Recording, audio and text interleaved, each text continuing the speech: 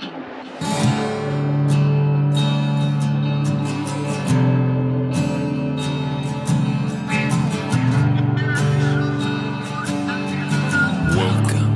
to the Universe.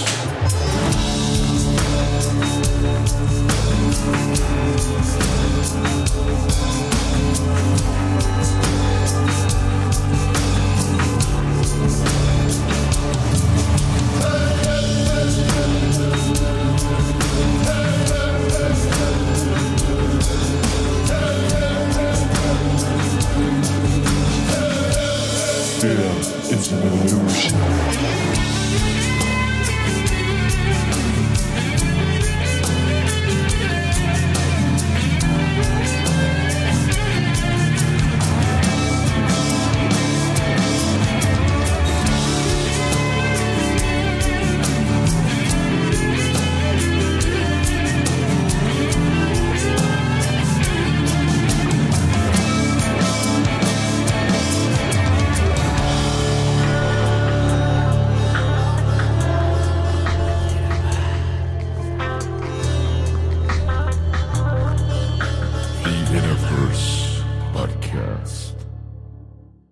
Welcome to the One Within All, to another episode of Universe Podcast. I'm your host, Chance, and on this beautiful day in June, in our glorious creation, what could be better than scratching the itch for a deep Tolkien talk with today's guest, Professor Rachel Fulton Brown, aka Fencing Bear. In the words of our illustrious friend Gabriel, the Slick Dissident, philology is lockpicking. And through language, the mystery of history reveals itself in ways that human memory has long since forgotten. Perhaps there have been none quite so wise in the spirit of Logos in our current age since the Renaissance days when Petrarch lamented the loss of Alexandria's grand library as the great J.R.R. Tolkien, who so deftly illuminated the nature of our realm through the awesomest of allegories, the Lord of the Rings, and the vast legendarium it engendered. Today, with our illustrious guest, Professor Rachel Fulton Brown, we will explore the unexplorable reaches of ancient history that Tolkien's works have purveyed to us, while considering the larger themes of creation and subcreation, the spiritual necessity of dissonance, Tolkien's cosmogony and its relation to the esoteric mystery doctrines, the geography of Middle-earth, and the possibility of alternate forms of humanoid beings that may have once or yet still exist upon our realm. You can find Professor Brown and her blog, fencingbear@prayer.blogspot.com, also at the dragoncommonroom.com, and on unauthorized.tv, where she has a vast series called The Forge of Tolkien, which I'm sure we will talk about some of the things that are in that today. I'm super excited to get into this one. Been way too long since I did a podcast about my all-time favorite author. So thanks for being here, Rachel, and welcome to the Universe. Thank you for having me, Chance. It's going to be fun. Oh, yeah. Yeah. It's the funnest of all the fun to talk about.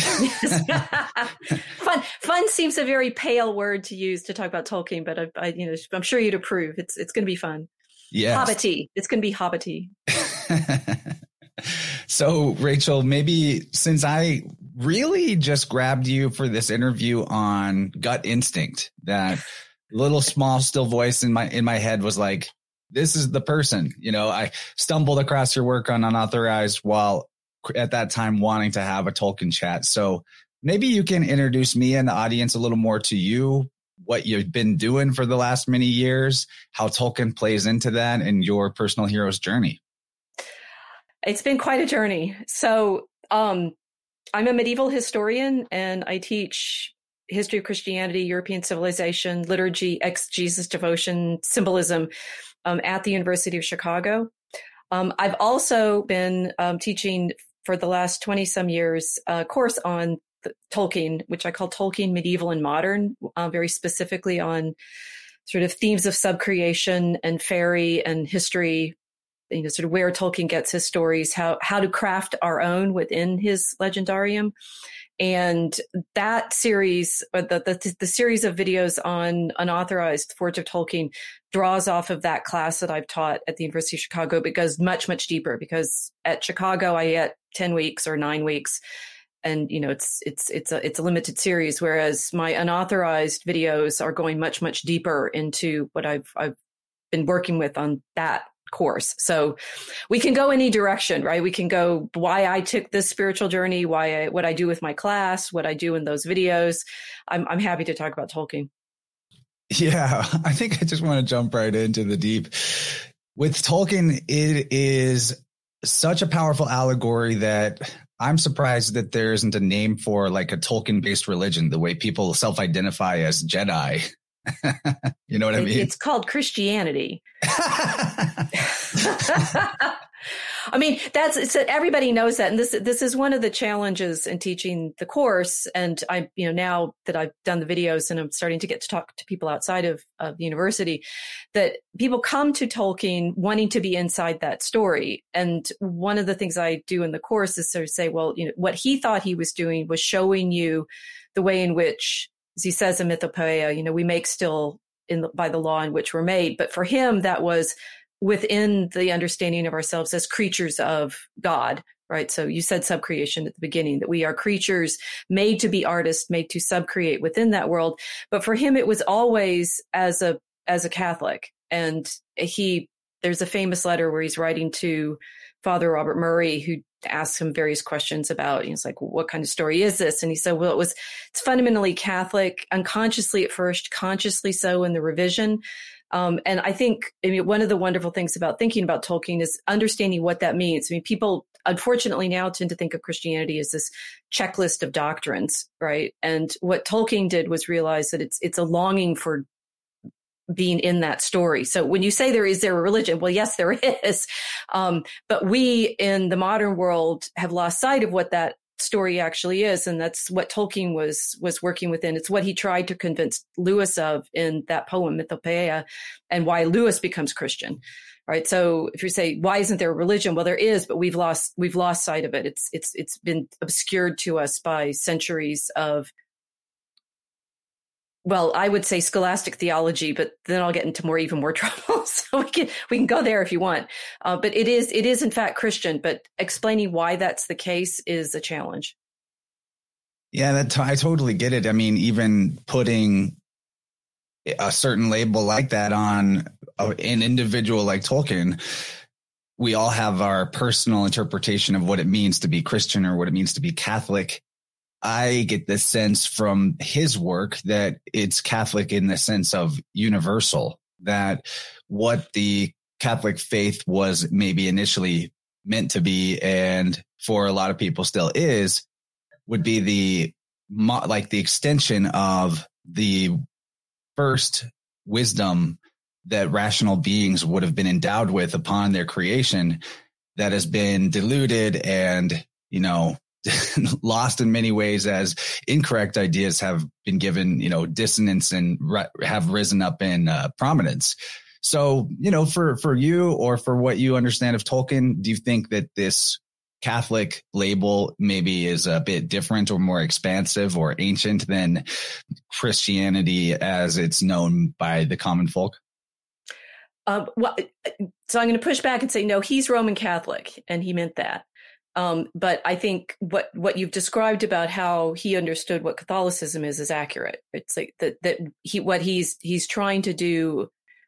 See, this is going to be my challenge to persuade you of that, right? Because it's like in his letters, and if you read his letters, when he's writing to his sons, therefore when he's writing most as himself and least to the public, most privately, what he says to them over and over and over again is the great drama of everything. It's like the greatest romance is the Mass.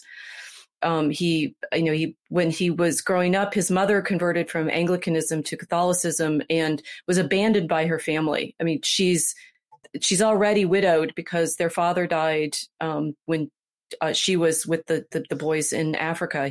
Their father went back to England and died, and they never saw him again. So she brought Hilary and Ronald back to England, and they're little boys, right? They're children, and she, as a widow, is taking care of them and converts to Catholicism, and her entire family abandons her. So not only is she a widow, but she has no support of her own community because they're all Anglican. And then she dies and the boys are left orphaned, and she made Father Frank Morgan, their guardian. So, he's a Catholic priest as a guardian. And then when he falls in love with Edith, who becomes his wife, first Father Morgan forbids them to see each other because they're underage at the time. And so he obeys his guardian and doesn't talk to her for several years. When he becomes of age, sits up in bed on the midnight of January 3rd and writes to her and says, we should be married. She is already engaged to somebody else. He goes and talks to her where she's living then and says, no, we really should be married, but you have to become Catholic first. He really meant it. And likewise, when he's trying to convince Lewis of the truth of the mythologies, he's doing it with Hugo Dyson on this famous walk on Addison's Walk behind Magdalen College. And Lewis is in this mode of, mythology is lies. It's all, maybe there's truths in it, but it's breathed through silver. It's all, theologically irrelevant whether or not the truths are there. And Tolkien is like, no, it's true. Right. So I think if we're going to talk about what Tolkien's actual convictions were, you have to have some sense of what he risked and what he sacrificed to be Catholic. It wasn't nothing. Yeah, that's one of the age-old questions is what is and isn't true or historical about the mythology. And you can come at it from one of two angles. Me personally, I am very interested in the study of mythology and etymology and the keys to the mysteries that are there for those who have eyes to see in pretty much every branch of human so-called spirituality throughout history. And the question is, are those keys there because we're looking at a system, a craft that had a common origin and then spread out? Or are those keys there of consistency because we're talking about true events? And those are questions that are very hard to, that's a personal conviction. You kind of have to, I don't know how you can prove it one way or the other. And to me, it's not something worth being divided over, but perhaps the value in comparative studies would be to see that the truth is there for all people to see at any time in any place. And that's like the nature of the realm, and the nature of truth is that it can't be concealed. Yep, that's all true. and no, but the thing is, what's interesting is it's like, and I appreciated that you took a risk having me on and talking to you. So I'm just going to be honest with you about it. It's like, if we say, yes, that's what Christianity teaches, then everybody goes, oh no, it's not true. I feel threatened. If I just say, yes, what you just said is absolutely true, and it is in fact what Christianity teaches, it's interesting that we have difficulty hearing it. And, what Tolkien tells Lewis in Mythopoeia, this, I'm sure you know the poem, the poem, is that something I need to introduce? I actually have not read that one. Okay. So it's published, it published in Tree and Leaf in the little volume that includes On Fairy Stories and Leaf by Niggle.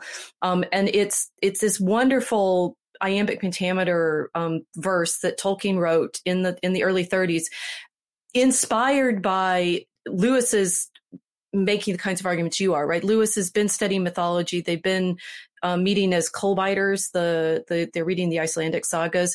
And Lewis, has been, reading mythologies and such for decades. And they're both professors or in some kind of teaching position at Oxford at the time. And Lewis doesn't want to say it's Christian, right? He just wants to say it's got to be some truth in there. And Tolkien is trying to convince him. And it's interesting, he does it in poetry instead of any other way. He doesn't do it in argument, right? He's not going to sit down and say, well, here's the Trinity, which as you found me on the Unauthorized, that's a debate in that field, right? We have to believe this, that, and the other, or else you're damned. And Tolkien never does that, right? He has very little discussion of the Trinity. I don't know that he does it ever, right?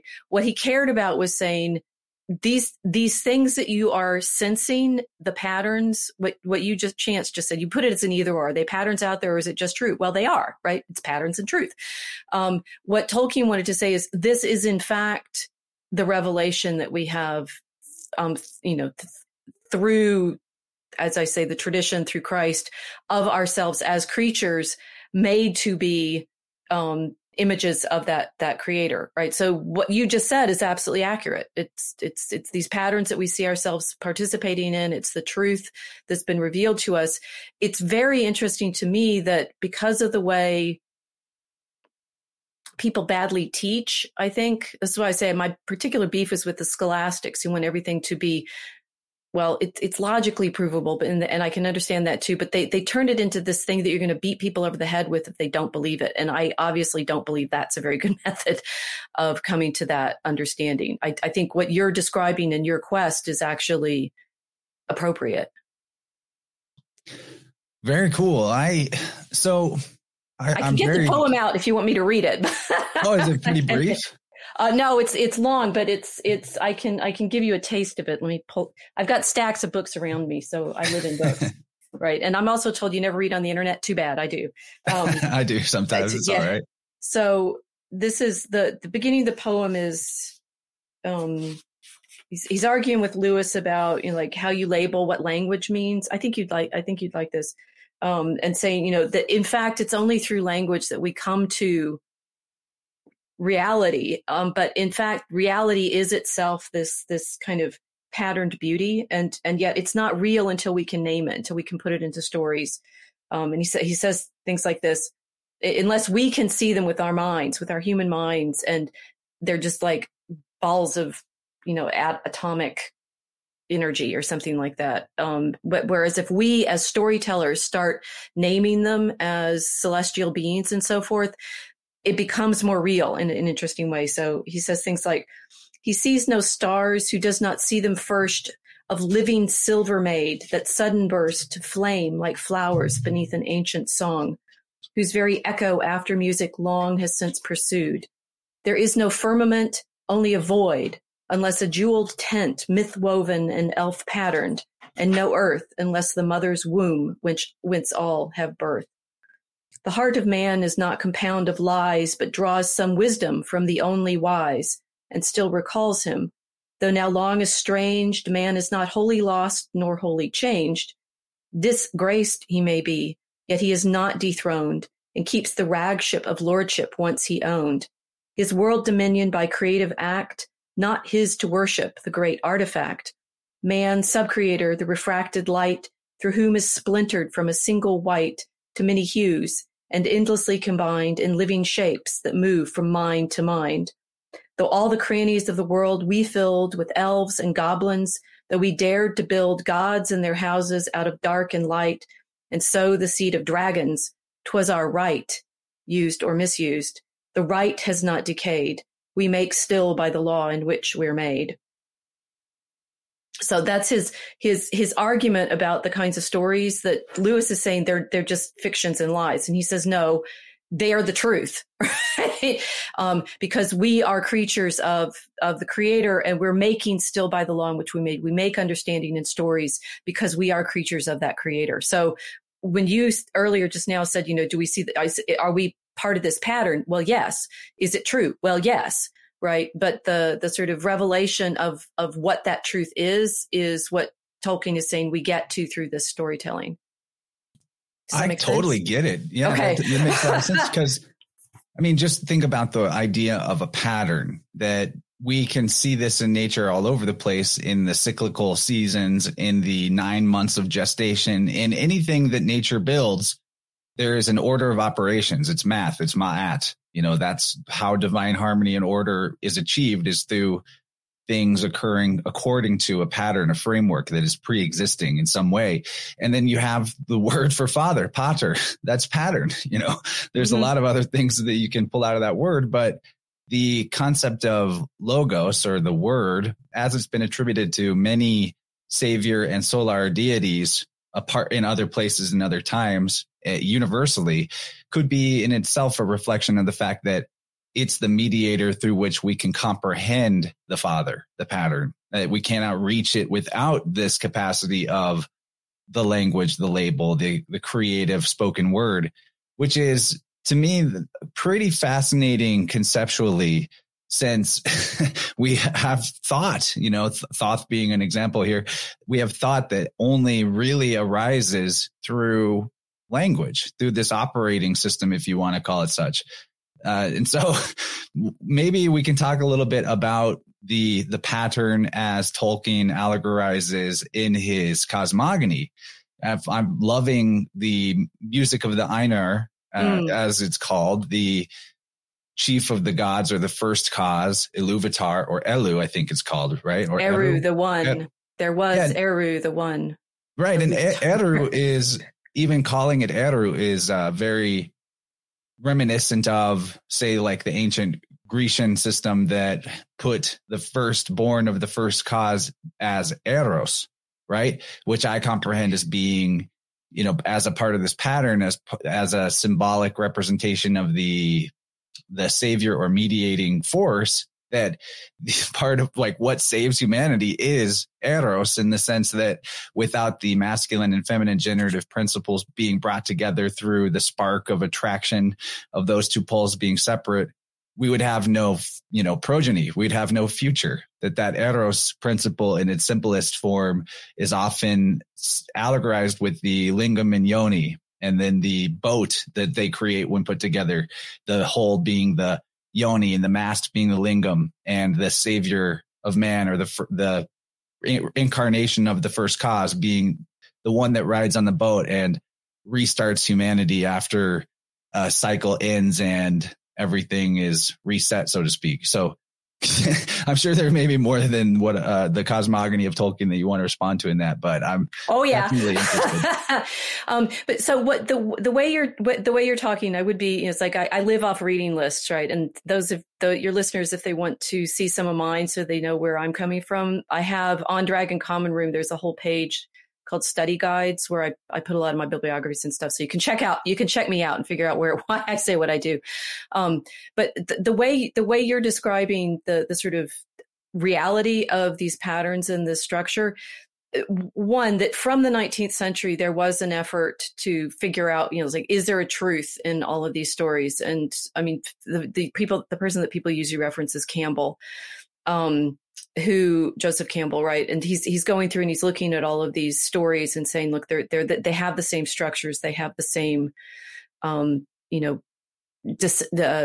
hero's journey things. What the problem, and then I come in and I'm the historian, which was what Tolkien was also, right? Philology is language history, and sort of trying to find in the traces of the words that we have the stories that used to carry them. Right. So as a historian, that's what I'm also doing, and understanding that this desire to see the single truth in all of these mythologies. I'm sorry, but it is a Christian desire. It's the way that the efforts of the missionaries throughout the Middle Ages worked was, we have the truth, right? We know that we have the truth. It's revealed through Christ. He's the light. He's the logos. He's as you're very accurately describing, he's the way to the Father. All of that. Absolutely true. How do we as Christians, say in the 7th century, communicate this reality to people who have never heard of it? Oh, well, we'll show them that in fact, those stories that they already have contain this same truth. For example, one of the texts that I've written about fairly extensively is called the Heliand. It's an old Saxon gospel harmony retelling of the gospel story, the Christ story, in Old German, right, the Old Saxon. And the author there, because he's writing for Saxons in like the 7th, 8th, I think it's 8th. Well, we don't really have dates on a lot of these things, right? We have manuscripts from the 9th, 10th century, but he's trying to explain who Christ is to these warriors, right? And the problem with it is, with like what they have is different stories about Woden and the way Woden gets knowledge, and the ravens come to him like memory and mind, and they speak to him, and he hangs on the tree and he gets the runes and things like that. Well, how, if you're a Christian, are you going to explain Christ to these warriors? Well, in the Heliand, what the poet does is show that Christ is Woden, right? He shows that, say, at the baptism of Christ, the dove comes down on Christ, and the heavens are opened, and you hear the voice saying, "This is my beloved son." Odin even gets the spear in the side.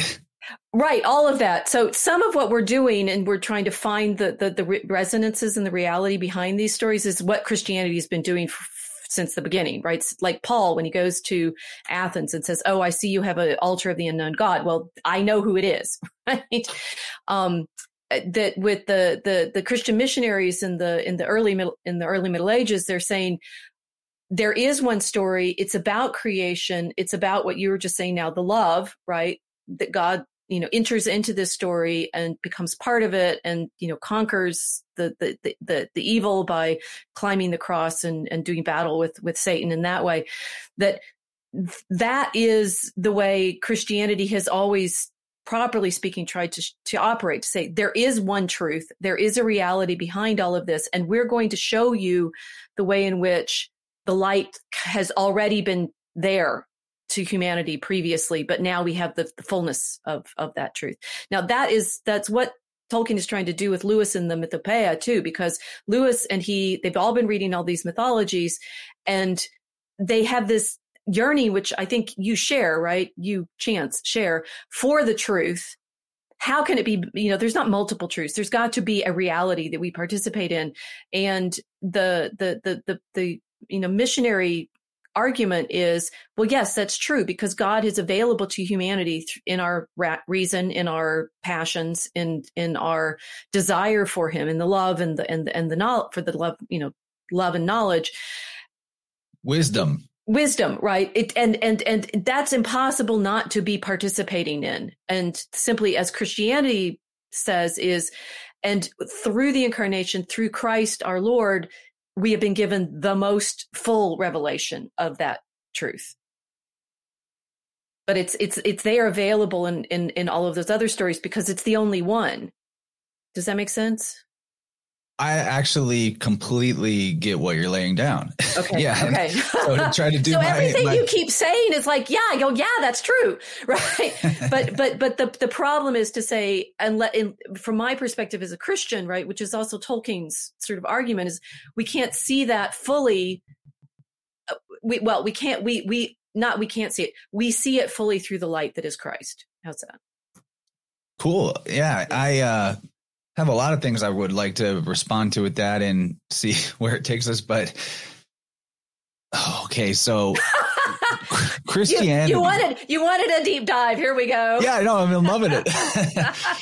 So in my exploration of origins of Christianity, the word Christian, not really a biblical term, I've come across the ancient Greek crest. Oh no, it actually is. It's in Antioch, in Acts, they were first called Christians. Oh yeah, Antioch is a interesting rabbit hole in of itself. There's some Lord of the Seculum stuff going on there as well, which is what Christ represents, the king of an age, or a Nero, things of that nature. But I want to talk about kres, the word that means good, essentially in Greek. It's like chi, rho, eta, sigma, CHRES, and in this word, if you were to call somebody a Christian, which some of the early church fathers I've come across using that term, then you're calling them good men, calling yourself a good man, which I think is a great way to identify oneself. And with even the label of Christian, that what we're seeking is goodness, and goodness is aligning with nature and nature's pattern and how nature does things. Goodness is a emanation of that pattern in its proper place, right? I mean, right. Sin you could even look at as like the wrath of God comes through sin. And when we don't follow nature's pattern, we immediately experience consequences that are detrimental. And that's like very right. simple. It's like God's. It's like, so we can go off way deep into theology. So you're going to have to keep pulling me back to Tolkien, but I can also do it this other way. That sin is it's its own punishment in a sense. Exactly. Right? That's how I see it. It's God's justice is we get the consequences of what we do. It's his mercy that we don't. Yeah, and it's mercy that we get consequences for doing things out of order. That too, true. Right. Because it's a self-correcting principle. I mean, right. And this can lead us into, at some point, I want to have the discussion about dissonance in Tolkien's Cosmogony with the character of Melkor and, the concept of a fallen demiurge and how that plays in. But specifically, though, back to this word cress, I like how, again, with like studying language, you find these little clues throughout it. And one of the clues is the idea of wisdom and the head, wisdom being at the head of everything, the top, arche, another word meaning head and wisdom, ras being a word for wisdom as well. The early bishops of the church, and for quite a long time, had this tendency to sign the name with the X or the cross before their name. So like you would sign it as X Brown, perhaps, or something like that. So, we see, so this is a little trick we can do when we're looking at ancient names or things related to the church, that potentially the first letter might be something that you could separate from the following letters. And when you look at cress, spelled with the Greek chi, which looks like our X, if you drop that X, then you got res or ras as the word. So right there in this word for goodness, which is, in my opinion, philologically connected to the idea of the Christ, you could also be saying, wisdom. And so like, okay, so again, I most of that is, it's true in a fashion, but can I back up and explain some other stuff? Sure. Okay. So Christos is anointed, right? It's an anointing. And I think what you're encountering in those, I'd have to look at the actual fathers that you're talking about. But one of the things that they, of course, do is try to find patterns in the language that they're working with. And so if they're talking about it being, the anointed is good and things like that, they'll be working with these resonances and rhymes and analogies and allegories and so forth. So that matters. But Christian means anointed. And it's actually even more powerful than just good. It is chrismated, right? And when we are baptized, we're not just, washed in the water. I was talking about Christ in the Jordan as, baptized by John, and he pours water over him. But in baptism, and it's very early in the tradition, right? We're also marked with the sign of the cross on our forehead. It's a tau, effectively. It's like, and one of my favorite, goes into other oh yeah, it's a thing. It's beyond. It's bigger than just what we conceive of as Christianity. Like Mithraism. I'm gonna still hold the line that Christianity is everything. You're just gonna have to like flip your inside and outside there. But hold on, so, I can dig it. I think Christianity is like a amalgamation of everything too. It's all truth. Okay, so we're just gonna. But everything you keep saying is true, and therefore you're still not outside of Christianity. That Margaret Barker, if you haven't encountered her work, you're gonna enjoy, because she's very much into the way in which the ancient. The oldest Christian traditions are actually participating in the ancient temple. And that's true. Yes. And she has a wonderful book. She has a whole series of books. She just came out with a new book on Our Lady, which I need to read. She has a great commentary on John, Revelation. Temple themes in Christian worship is the one of the best ones, where she's showing how the earliest Christians are taking on all of these rituals from the ancient temple, which is what they see Christ as rebuilding, right? And also the incarnation is his entry through the Virgin Mary into the world, and she is his temple, right? So there's a lot of mystical symbolism around Mary as ark and temple and things like that. But with baptism, the anointing, it's with the sacred oil that is used to anoint the priests, right? So when in the letter to the Hebrews, it says we are kings and priests and we're anointed. Christians are anointed to be priests, and that anointing oil, it's got a lot of very powerful, both physical and symbolic properties. That it's got incense and I've read some things on it. There's psychotropic elements probably in some of these, right? That you're anointed in. It's like marked not just with a sign, but with a sort of power of the oil and the incense and such. That's what Christian is, right? We're the little anointed ones. It's a very, very powerful claim, because it says we are anointed into Christ's death. At baptism, you're anointed into the death of Christ. It's the ancient traditions have very powerful psychosomatic resonances that you're working with. The Christos as good, that's a sort of playing off of the meaning of the anointing. I think both can be in the mix at the same time. the anointing and the good, but the Messiah means the anointed one, right? So he's the anointed one. And there's Psalms. Yeah, like the Hebrew Mem, Shin, Hey, Mashiach, right. Moses, a bunch of words come out of that. He's anointed. He's the anointed one. And so Christians are the ones who are little Christs, right? We're sort of anointed like Christ. You might even consider anointed as also being, in a way, like initiated, because those words go together. You've begun. You're not the unbegun anymore. But if you think about all of the anointings, like, and so in Revelation is like the trippiest book ever, right? The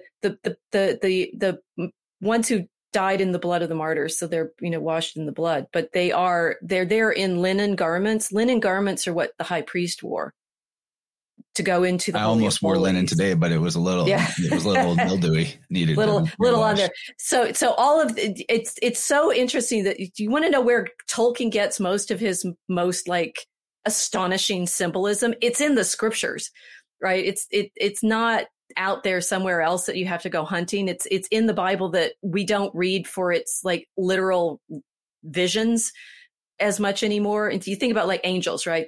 I'm sure you've seen the video out there where it's like biblically accurate angels. Really go there. Let's go there. That's what you're talking about when you're talking about the Ainulindale, the Song of the Aenir. They're angels, right? Shall we do that?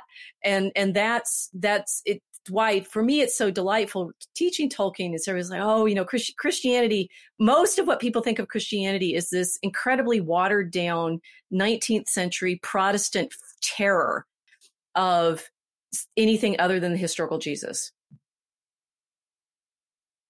I could come around to that idea that the Protestant Reformation was like a great reset of its time in a bad way. I could definitely get that idea. And that's what both told. Lewis was Anglican. He never went full Catholic, but they both were readers of Chesterton. Have you read Chesterton? Never. Okay, so read The Everlasting Man. I think you'll enjoy it because he's trying to do what you're doing with this, like, where did the stories come from and how is it the deep myth and the truth, right? Chesterton he converts to Catholicism and he has some. I'll get you to convert to Catholicism, but we have to do a medieval version, right? It's a medieval version of Catholicism. That Chesterton has all these stories about how the Protestant Reformation is trying to wipe out the reality of the mysteries underneath the landscape of Protestant England, and it's there, right? It's like the holy places of the medieval mystery have been sanitized in very curious ways in modernity. Okay, so to maybe keep us on the Tolkien. We can go to Ainulindale and talk about angels. How about that? Okay, yeah, take us through that. That sounds fun. I'm into that. I can already tell you and I probably need to talk more than once, but probably. I told you I've done a whole class and series of videos on this, and I'm surrounded by books. It's so deep. It's so much fun, right? You can dive in here very, very deep. So both Tolkien and Lewis are great fans of astronomy. Well, Lewis particularly, right? Again, I'm only asking you not to quiz you, but to know where I need to help you. Yes. And I mean, that could very likely be the source of scriptures itself, that's the scripture God gave us, the astrotheology sense. Absolutely. So Lewis, are you a big reader of Lewis? Not a big reader of Lewis, but he's got some real zingers quote wise that I'd love to belt out here and there. Okay, which of his quotes do you like? Lately, I just love telling people that all jobs exist to support the most important job, which is the woman raising children and taking care of the home. I'm paraphrasing. I'm not direct quoting, but that hideous strength is the great version of that, right? Where so that hideous strength works in this. So he did the Planet series, right? His sci-fi trilogy. Right. I can, if you give me rope here, I can bring you all around to all the questions you had, but it's probably a little too. My friend and I on the Mosaic Arc were joking. It's like I can throw a boomerang and it'll take 3 hours for it to come back, but I'll catch it. I don't think you want me to do that. But boomerang here is Lewis space trilogy, Tolkien time travel. That's how the Earth gets shaped spherical.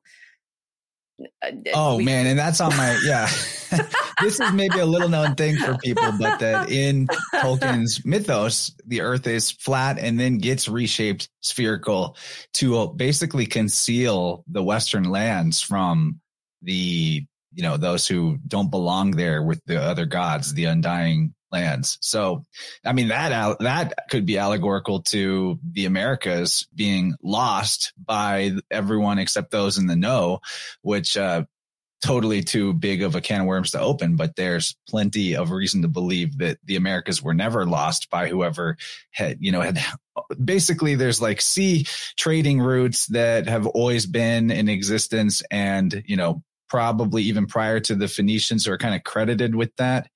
And so anyway, okay, I do let's want go back to the boomerang. planets. Let's get there. Let's do the planets. Okay. So, Lewis was a great fan of astronomy. And when he and Tolkien, they say nobody's writing stories, the kind of stories I like. And so we did a toss up, and Lewis said he'd do space travel and Tolkien says he did time travel. Lewis really did do space travel, but he did it in all of his books. And that's what's sort of curious about it. You think of the Narnia series as, in a different world, right? Narnia, it's through the wardrobe and stuff like that. In fact, it's all about the planets, just like his space trilogy is. And there's a magnificent book by Michael Ward called Planet Narnia, where he shows all of this, that all of the symbolism that Lewis uses throughout the Narnia series is of the spheres. It's of the planetary spheres. And they all have characteristics that go with the particular planet that is their like governor, right? So the Lion, the Witch, and the Wardrobe is governed by Jupiter. Prince Caspian is governed by Mars. The Magician's Nephew is governed by Venus. The Horse and His Boy is Mercury. What am I missing? Last Battle is Saturn. I'm missing some, right? And it's only going to be the 7 planets, and it's going to include the moon, Silverchair, the moon and the sun as, and Dawn Treader is the sun in that old Ptolemaic structure, right? So Earth at the center, planets going out there. And what Lewis was interested in was the old ancient understanding of the planetary spheres as carrying the music. You see how we'll get to the Annalindale, right? That when in his space trilogy, the main character goes outside of the influence of the Earth and out of the silent planet. Earth is silent because we can't hear the music of the spheres anymore. When his main character gets up into outside of our atmosphere and into the actual heavens, it's full of music that we can't hear because we're in the fallen world. We're in the world that the Satan is in control of. Outside of that, it's all of the marvelous cosmos of the music, and that's what each of the Narnia books sort of participates in. They participate in the sounds of that beautiful music, except for the Silverchair, which is sublunary and in there. Does any of this make sense? Oh, yeah. The music of the spheres is why I want to talk about the Annalindale. Is that how he says it? Cosmogony. Right. Okay. So think about this. Both Lewis and Tolkien are working within this old, as Lewis called it, the discarded image, right? This was the old cosmology, which was, we are here on the Earth at the center. We're surrounded by these planets and their rotating spheres, surrounded by the fixed stars, which are out there on the edge, and their movement creates music. The disposers, you could call them. Their movement creates music because it's and it gets into Aristotelian and Ptolemaic understanding and such. But simply, music is this movement through time, and in the mathematical sciences, you go from arithmetic, geometry, music, and astronomy. They're all part of it. You were talking earlier about the mathematical math, right? And the structure and the pattern. Medieval science knows this, right? It's always looking for all of these structures and patterns, and it's doing it both in language and in mathematics. And the mathematical structures are the ones that go into both music and astronomy because they're linked, right? So arithmetic is number, geometry is space, music is time, and astronomy is all of them put together. Precisely. Right. That's where we need to get to understand what's going on in the Annalindale. So that when Eru proposes the pattern, what is he going to propose? It's going to be music, right? It's going to be the music of the spheres. And so when the Einar start, hear the pattern he's proposed, it sounds like the music of the spheres. Effectively, although they're not spheres yet, they're not the planets yet because they haven't entered into the creation. But that's why the creation is through music, because the creation is music. the creation of the cosmos is on the geometrical patterns of the music. And now from this music of the spheres that Tolkien allegorizes, the most interesting, of course, aspect is the conflict introduced, that the most powerful of these secondary generation of gods from Eru is called Melkor, and Melkor has some knowledge of all of the other gods' intentions and their movements. It's even, I think, referred to as movements, like in a musical sense. But they're movements. It's music. Talking about music. Planetary movements. So with that knowledge, he wants to basically figure out the secret of the eternal fire, if I'm not mistaken, like what it is that, and this to me is great because I think we see this today with satanic forces, if you will, that the mystery of the life force, the divine spark, that which animates all things. To me, like the mystery of the life force might as well be the mystery of God. I mean, they are the same mystery. And so with Melkor's ability to know somewhat of what the other gods are going to do, he then starts to try to impose his own creation outside of the intended music, thus birthing dissonance or evil into the world. And this makes him a type of demiurge character in a Gnostic sense. What can you tell us about like the insights and wisdom that we can derive from this cosmogony around comprehending the purpose and the place of dissonance or evil in our experience of life? You will keep asking me these questions that take me hours and hours and hours to explain. Well, you can't just put it in a 3-word soundbite. What? We'll do our best. We're having put it fun. In a story. Okay. So you see, this is what Tolkien's trying to give you the sense of these mysteries in story, right? And if I say to you something like, okay, the God is in the mythopoeia says we don't worship the artifact, right? There is a difference between the creator and the creature, the maker and the artifact, and the cosmos is the artifact, which is different from the creator. And this, I think, is. Well, one in the early Middle Ages, this was the big leap people had to make, right? They're comfortable, they're perfectly, familiar with the idea of the deity, divinities or powers, right? Which is what in the Ainulindale, the Ainur become powers. They become the Valar when they enter into the creature, into the music that they've sung. What I would say, like to add that to the life force concept, is the creator and the creature. Think about how the life leaves the eyes when something perishes, and that body is no longer what it was. This is the life force is the mystery, in the equation of the creation. Well, okay. So this is the one leap that it does take to be sort of within the theological understanding, which is Tolkien's very careful to do this. And there is some scholarship in thinking about exactly Eru Ilúvatar. The Ainur are the first of his the offspring of his thoughts, right? And he is close to a Neoplatonic emanation in that, so that you have, in fact, the problem with the Neoplatonic emanation is there's no purpose to it, right? There's no willing of the one's manifestations, emanations, right? Same problem with Buddhism that I think is pretty much the same thing as the Neoplatonic emanations. Fair, yes. So in our understanding within Christian theology, God purposefully does it, right? It's like there's a willing of gods to make the creature out of love, right? And so they're different, right? It's not just an expression of his power; it is his purpose.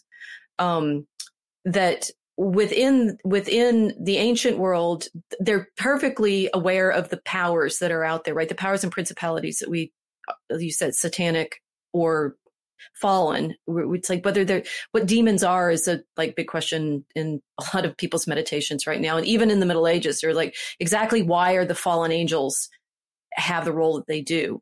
A lot of theological discussion. That we clearly do have invisible intelligences around us somehow, right? Whatever they are. And I think you pointed to right now saying somehow we're sensitive to them now, that anger at the life force, that envy, that Satan clearly has for our life. Yeah, I mean, it's evident in the whole fallacious quest for artificial intelligence. Well, that will just say straight up it's demonic. Unfortunately, all tech is kind of demonic, which if we want to go to the Enochian stories, right, it's the fallen angels who give humanity our weapons and cosmetics, basically. Illusions and power is one of these things that first, for all of humanity, we've recognized to have backfired on us, right? You make things and they act back on you, or you become covetous and possessive of them. Tolkien looks at this a lot, right? It's like, what's the ring? Oh yeah. I mean, Mordor is a giant allegory for industrialization. Well, and it's other also things, it's one of the allegories there. It's also, we're getting to Melkor, right? Constantly worried about the effect of becoming possessive of our own creations. And you sort of step back through, maybe not Melkor yet, but look at Fëanor when he makes the Silmarils. So the Silmarils contain the light, and you were meditating on the fire that Melkor desires, right? The Silmarils are gemstones that contain the light of the trees, the blended light of the trees. So they're basically diamonds, but they or flashlights, but they're gemstones that contain these lights, and they're so beautiful that everybody ends up desiring them. Melkor too, right? That he ends up killing the trees with Ungoliant's help to get those Silmarils. But Fëanor falls when he becomes so possessive of his own artifacts. They're beautiful things that he won't let them be sacrificed in order to save the life of the trees. There's layers in the Silmarillion. He can't save them because they've already been stolen. But the problem of our fall, which leads to the first kinslaying. Always. Right. And that's what you're wondering about. What is Tolkien doing with Melkor and the dissonance? The obverse of we are made still by the law in which we make still by the law in which we're made is that we can become so attached to the things that we've made that they destroy us. And I think, AI or our ability to talk in this particular format, wherever you are, wherever I am, writing is one of the first demonic interventions. And therefore it's very interesting that, the logos, the word is, enters into our consciousness now because we've got books and we can read them. All of these things, Tolkien is constantly trying to understand the way in which we as makers make things that then become idols is the proper word, become the thing that we become so attached to that we can no longer, let go of it. The precious. An interesting right? link to just throw on the fire here, so to speak, is that I think that the etymological origin point of logos may be the Druidic log, which is like the fire in their ceremonies. The Druids who would not permit things to be written down in their doctrine, that they must be committed to memory, very different philosophy than what followed with the, secretive letters being then put into actual documents. Right. But I mean, to think AI has the same kind of properties and problems as writing. AI is completely made out of writing. Yes. And we can use it to lie. But the problem is we can use speech to lie too. Okay. So now all of these things go into what's up with Melkor, right? It's like, how do you understand why we would turn away from singing the song that the creator proposes? Why would we do that? And the most powerful of the created is the one that turns away. But we all do it. You and I were mentioning sin a little bit before, right? What's sin? It's fuck around and find out. but so the thing that Tolkien said he tried to do in all of his stories, and he says this in one of his letters, is to make visible and physical the effects of sin and misused free will. So make visible and physical the effects of sin and misused free will. And they're the same thing, right? Melkor is made, all of the Ainur are made, and he proposes the songs to them, and they sing with different voices, and they have this Tolkien he's constantly thinking in terms of sort of symphonic harmonies, right? That's like the splintered light. It's all of these different colors that go into the rainbow and it's splintered out, and we become, beautiful in all these different ways. I think you mentioned that you wanted to talk maybe about other kinds of creatures that belong in this story. That's why he's big on elves and dwarves and hobbits. And it's like this splintering of Iluvatar's creative joy goes into all of our different modes, right? And likewise, the Aenir sing in all of these different musical voices, and they sing together and such. It's like, why aren't we all just, harmonizing in the beauty of the song? Because that is in fact what heaven is, right? It's the harmonious singing in praise of the Creator. Why turn away from that? Is that a question that only we can answer for ourselves, or is that the eternal question? Well, it's indeed, right? It's the Melkor question. Is that the nature of question itself? Yeah. No, because we're talking about like right. In that divine harmony in eternal sense, there would be no questions. Everyone would know what their role was. Everyone would sing their part. So like almost questioning itself is kind of what leads us on this quest of material life and a timeline with a beginning and end outside of the circle that is God and eternity. Yeah.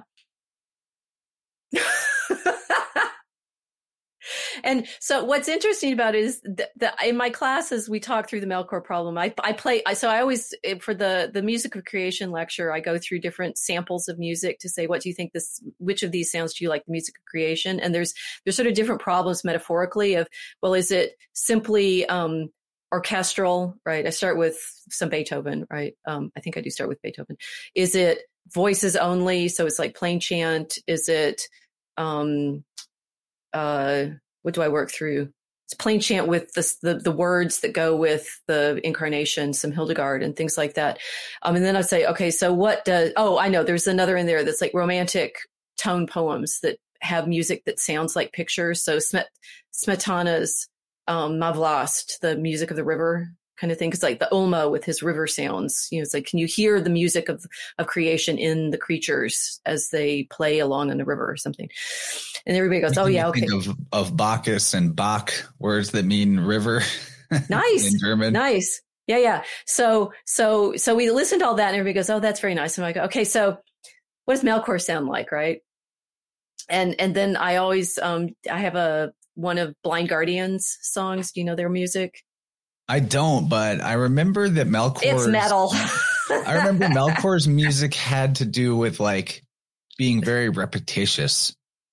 Blaring and trumpets, and it's and it just makes me think of the way that the tyrannical dictator operates in convincing the lie to people is through repetition. I mean, if I'm not mistaken, dictator even means in a philological sense to repeat oneself over and over again. And that's how lies gain ground and get established, is through this repetition aspect. So I imagine Melkor's music is something that is like very repetitious and doesn't, change much. It's just like, I don't know.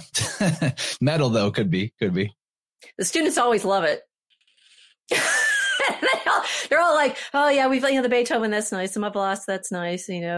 Okay, fine. Plain chant, Gloria, Hildegard. Okay, cool." And then I play Blind Guardian. They're like, "Oh yeah, that's cool." Right. And one of the problems that Tolkien points to is that Melkor's music was most like the sorrowful tune that comes in the third theme. So humanity is drawn to it. We are drawn to that destructive, long, power. So, Melkor is a meditation on why we sin, why we fall away from that harmony. And Eros and Thanatos. Yeah. Death instinct.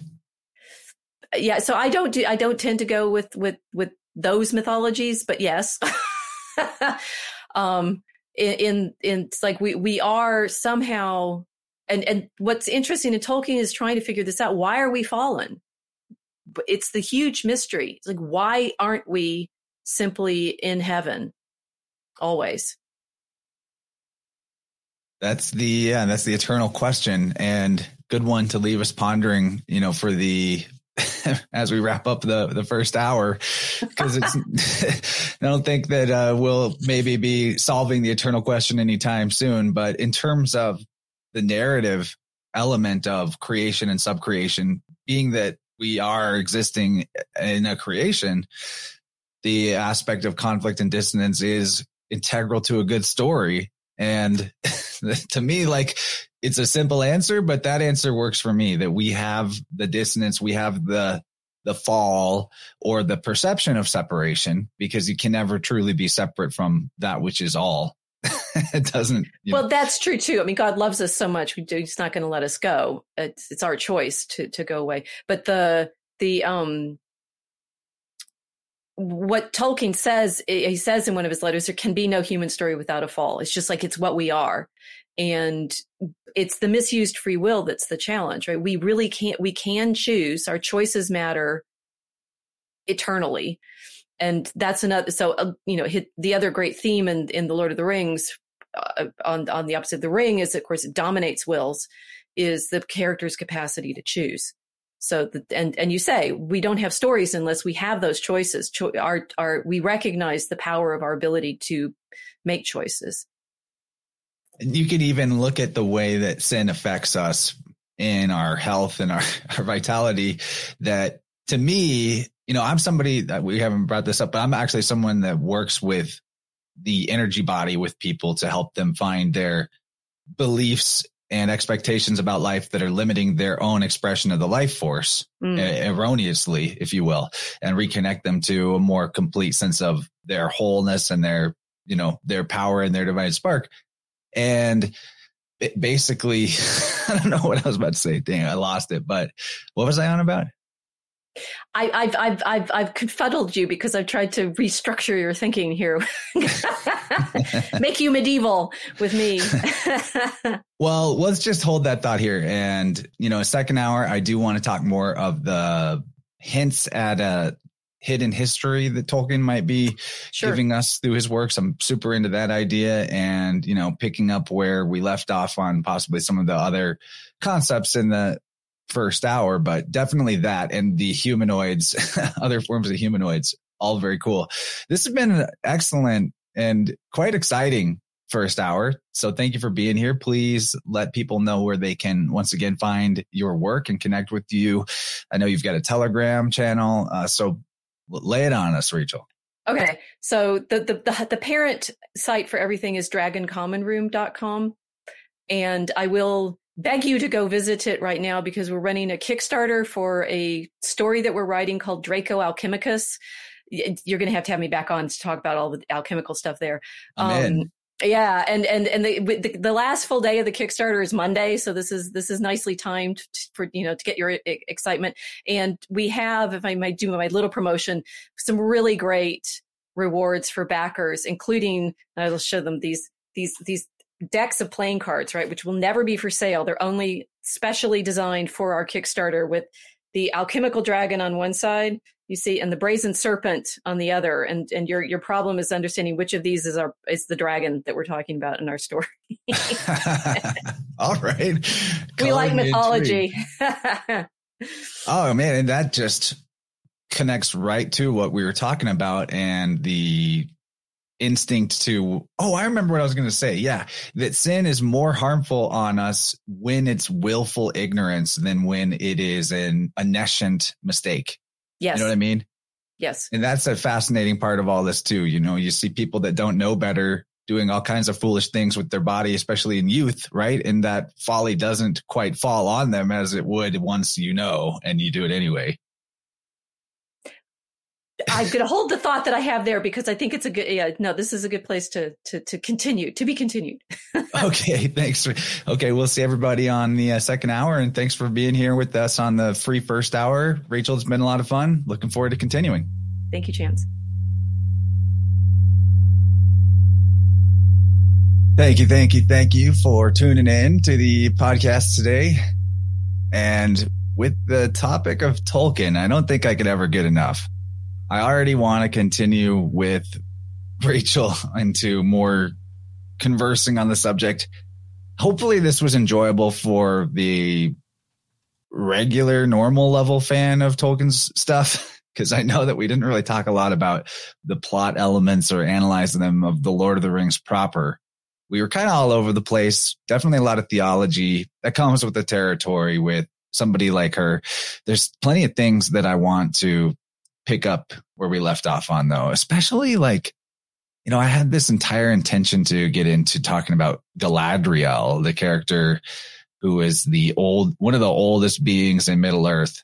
If you remember, is it Kate Blanchett? Is that the name of the actress? I don't know, but she like almost takes the ring from Frodo and she's like, "You would have a queen," and her hair is all flying back and everything goes dark.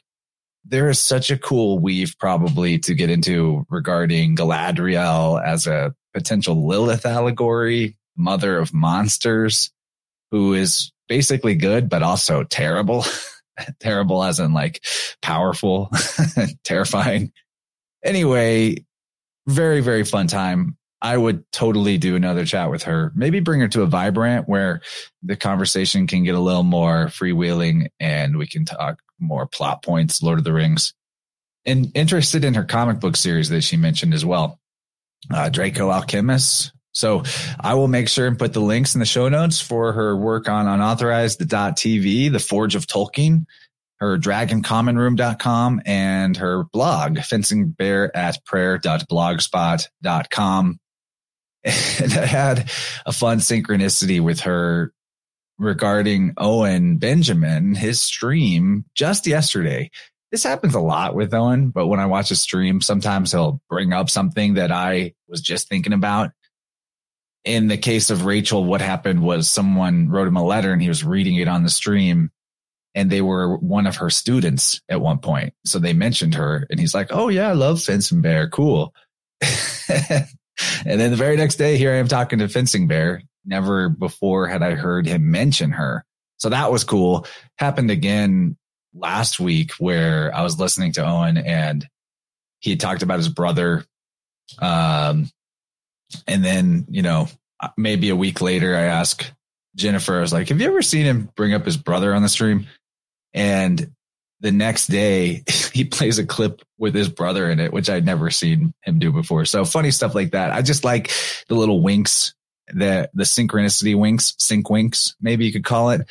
They give me a feeling of being on the right path, and they happen all the time. Most of them are kind of too personal or may seem too small to be worth sharing, but keep note of those guys. They're like markers on your path to help you feel confident that you're on the right one. And if you feel out of synchronicity, maybe work with me for some tuning, because that can really help. The synchronicities are always there, but we just got to clear our filters so that we can perceive them more clearly.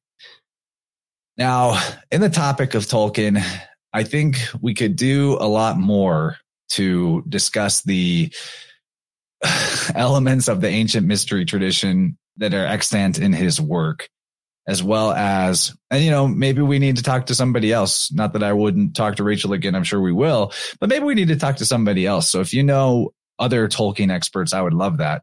If you go back into the archives pretty far back, there are some shows with Dr. Becca Tarnas, Tarnas, Becca. She is also academic who has done a lot of good work on the Jungian elements of Tolkien. And we had a great couple of talks with her, more about fairy stories in general. And I hope you guys enjoy that. If you want more Tolkien content that I was a part of, it's hard for me to recommend things from 2 or 3 years ago, 4 years ago, because I'm so different now that I'm like, don't listen to that guy. But those were good chats. I definitely could recommend those. I actually wanted to continue talking with her, but disagreements over the nature of cooties and the importance of certain things that were pushed around cooties seem to have made us no longer able to align. And, maybe that'll change in the future, but I'm kind of over it. Hopefully that doesn't take you out of being interested in those old shows, though, because they're really good. They are quite entertaining for the Tolkien file. So, things that were on my mind in this chat that we couldn't quite get to would be getting further into the allegory of the Atlanteans or the Phoenicians in particular, how they are portrayed as in the extended mythos, legendarium, if you will, of Tolkien, as the Númenóreans, this island civilization that were rewarded by from the gods for their role in helping take down Melkor, the evil, deranged demiurge god during the First Age. And an island is raised in the middle of the Western Seas for them to have their seat of their empire. And then that is lost as they fall into kind of like satanic human sacrificing obsessions for chasing immortality. And it's so funny how our perceptions can turn a gift into a curse and vice versa.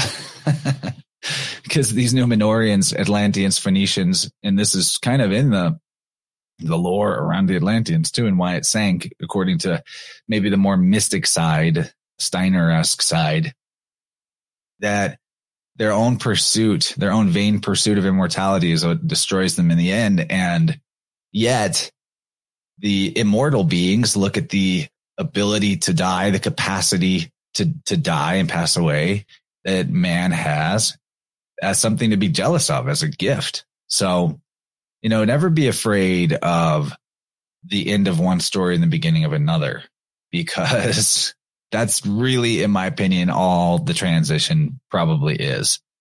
You exist, you will always exist. It's not like you're going to cease to exist. And it's this clinging that comes from a fear of not existing, which is an erroneous fear of something impossible. That is what leads to this concept of the, hungry ghost, which is what demons are in my study, in my opinion. I also really would love to talk more about the Ark mythos, possibly with Rachel, because that's a never-ending gravy outlet. And in fact, the Ark, it comes from a similar word that I believe the Norse people used for the earth itself, which is arga. In the Greek, you have argos, or things along that line relating to the boat. So the earth is like the macrocosm ark, that all things are preserved in the earth, and even potentially like things that we consider extinct are just waiting in the soil to be birthed again when the conditions are correct. And so with arga being a word, or eartha being words for the ark and the physical realm that we're on, Tolkien called the earth Arda, like with a D. So I think he was hip to exactly what I'm talking about. I'm sure he was. And if there was one person who's deceased that if I could just make a wish and have them as an interview, it would be J.R.R. Tolkien. And I also really appreciated Rachel in this conversation for, something that maybe going into it, I had a little hesitancy about, that she's ardently Catholic, right? But as much as I've done a lot of work exposing the fraud of the priesthoods, and in particular how, this is my position, that the Vatican has done a lot more harm than good overall, there is still something really cool about her perspective and her relationship to that tradition. And that I feel that she does a pretty good job with the universal aspect of what Catholic is probably meant to represent. And that truth is evident in all places at all times. That's the nature of truth. It must be self-evident. And so that's a valid path too. There's many people who Catholicism was their initiation to the sacred. I believe those exact words came from a recent guest, John McHugh, who is an awesome astrotheology teacher, who I ought to hit up and have back on soon. That's a good idea. So if you're interested in the second hour of this chat and you only heard the first hour, part 2, we take a pretty circuitous route along many subjects. The boomerang goes far, but it comes back. And we talked about the Axis Mundi, or the world mountain, how that shows up in Tolkien's work and like just the idea of it. And then Eärendil, Ireland and Anglo-Saxon literature, Eärendil being a Venus allegory, simply put. We'll save it for your discovery if you sign up to Interverse Plus and get the second hour. Then we had a talk about what philology is, how we can know things through the study of language and the descent of various aspects of language. And we straight up do not see philology quite the same way, but yet we do. And this was, this is what I liked about talking to Rachel, is that we are at odds in some of our perspectives or conclusions, you could say. Yet the respect and the fun of this conversation was there the whole time. There was no debate about it. There was constantly a returning to like, oh, well, here's how what you're saying is like what I think, and we kept finding those middle grounds where all of the value is really at. I really appreciate that. I really, really appreciate that. To be able to hold contradictory conclusions, but still have a helpful conversation it's enlightening. It's really wonderful. So, and me saying that isn't to try to like sway you away from maybe agreeing with her take on philology or on Catholicism. You do you. It's all good. I think she's great. And then we also continued on to talk about Tolkien's unfinished sequel to Lord of the Rings, The New Shadow. We discussed why civilizations fall, back to that question of evil and the purpose of dissonance. Then we discussed the philosophy or the doctrine of the Trinity. I know that's probably a tired topic for a lot of people out there, but I thought it was good. There was no like beating you over the head with any like dogma whatsoever. It was just a couple of deep thinkers sharing what they have learned about a particular subject and what they think reflects in nature about that. And then we finished up discussing the other types of humanoids in Tolkien and how that relates to cryptids and aliens and fairies and elves and angels and demons and oh my, all of that and more. So if you want to hear the second hour of this chat, please go check out rockfin.com, ROKFIN.com/Interverse or patreon.com/Interverse. Either one of those places you can support me and get the second hour of the talk. Or if you just want to go whole hog, you probably should just get on unauthorized.tv and tune into the Forge of Tolkien, her series there, which I would love to do, but I've had problems with unauthorized accepting my card. I need to resolve that, but probably shouldn't even say that. I don't want to turn people off to trying. It is a great platform. And so I'm going to also offer up right now that there's still some slots available. I'm looking at my calendar for July. Actually, a pretty good amount. Like going into the 3rd, 4th week of July, there's definitely still some openings to do a tuning with me sooner than later.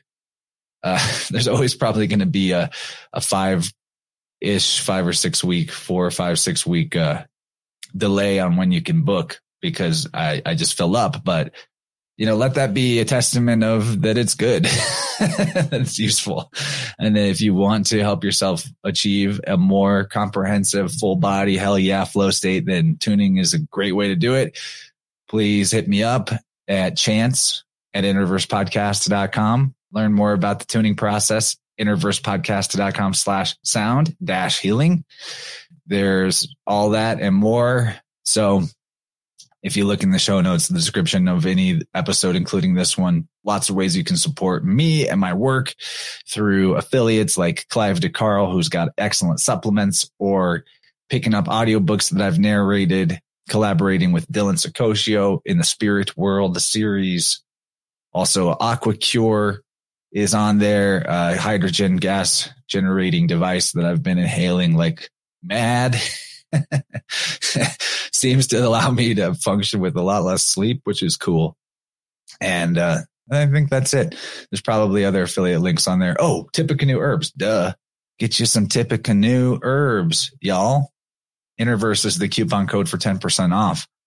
I particularly enjoy the Kapow and also their essential oil roll-on sticks. Those are really good. But Kyle and Serena over at Tippecanoe, they got teas, they got tinctures, and everything in between. So check them out. Support a wonderful family.